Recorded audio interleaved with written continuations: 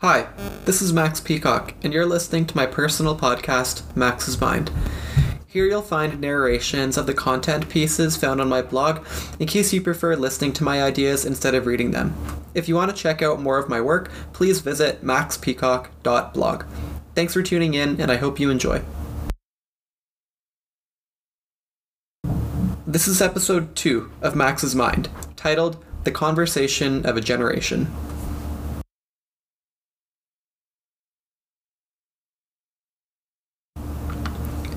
In addition to serving as a personal hub for my ideas, this website was also created to serve both as a starting point and a public call for some new dialogue among Gen Z. To me, it feels that we're living in a time of mass polarization in our beliefs and engagement regarding current issues.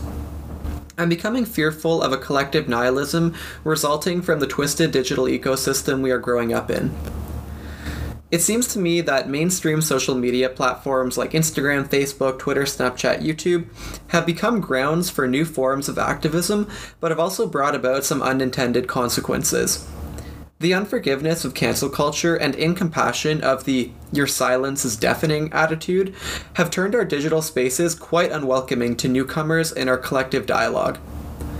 What I hope to incite in this post are some reflections regarding what constitutes a productive voice in a shared conversation, as well as some critical thinking about what we want the future of digital activism to look like.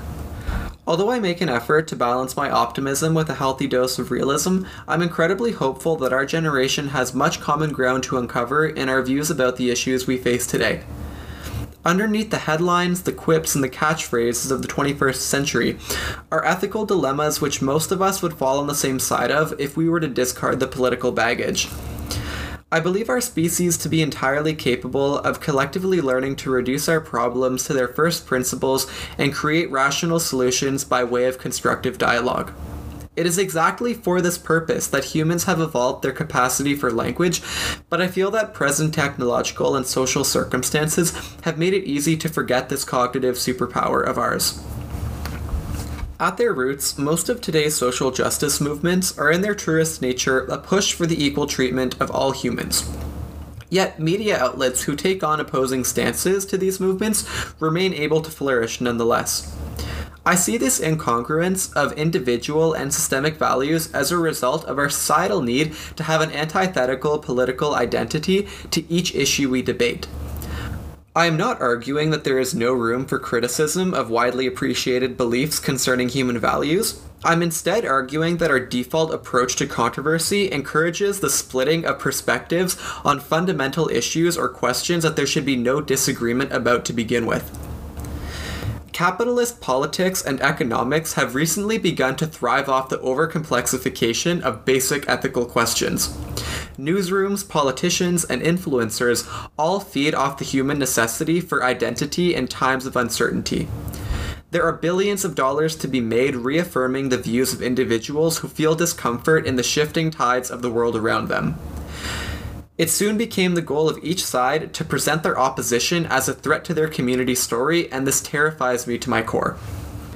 What I am suggesting is that the kindling of a generational ability to depoliticize current issues and recognize them for their roots ought to be a priority in the coming decades. It is with this fundamental appreciation of what it is that we are actually debating that we can begin to create and implement legislation that is truly reflective of the world that we know to be most morally correct. I just hope that as Gen Z becomes of age to vote and take on positions of influence, we recognize the counterproductivity of a necessity for opposition simply on the basis of identity. It's as though we're living in a time where there must be a left and a right stance to each story, and to merely begin to consider the position and beliefs of those who we view as foreign is to betray our own side. I must once again reiterate, this terrifies me. If we were all just willing to admit the possibility of being wrong, I think the world would be a much more peaceful place. It is overly bold of us to assume in our activism that there is nothing to learn from those who do not identify with our views. I have confidence that digital culture and systems for collective engagement will start to reflect and embrace the vitality of productive discourse in the very near future. I can envision a social ecosystem that actually thrives on the discovery of common ground between individuals instead of further dividing them. Would it be so naive to imagine a world where machine learning algorithms could be used to guide a conversation between disagreeing parties? What if social networks operated on these possibilities and actually built user incentive systems around them? Our visions and hopes of what a generationally shared dialogue can look like has been hindered by the economic principles which incentivize the competing of parties under any given circumstances. By no means do I hold the complete solutions to these problems, but I do believe if we had more individuals thinking critically and contributing thoughtfully to these fundamental conversations, we could begin shaping our future before it actually arrived. Everyone has a unique perspective and a range of experiences to contribute to each conversation, and I believe that is so worth cherishing. It is not unlikely that there is someone other than yourself who would be interested in hearing what you have to say as a well-intended and honest person. What truth is it that you will chime into this shared song of ours? Perhaps if we engaged in each conversation or digital interaction with an openness to learn from each other instead of a total confidence in ourselves, then maybe we'd have a better shot at overcoming the existential threats left for us by previous generations. I can only hope it isn't pointless to dream of a reality where social structures and economic systems are based on an ambition of bringing people closer to one another in the pursuit of a collectively defined better tomorrow. I'd like to extend my appreciation and gratitude for those who have been using their voices for the right reasons, but I'd also like to highlight my belief that silence does not indicate the approval of injustice.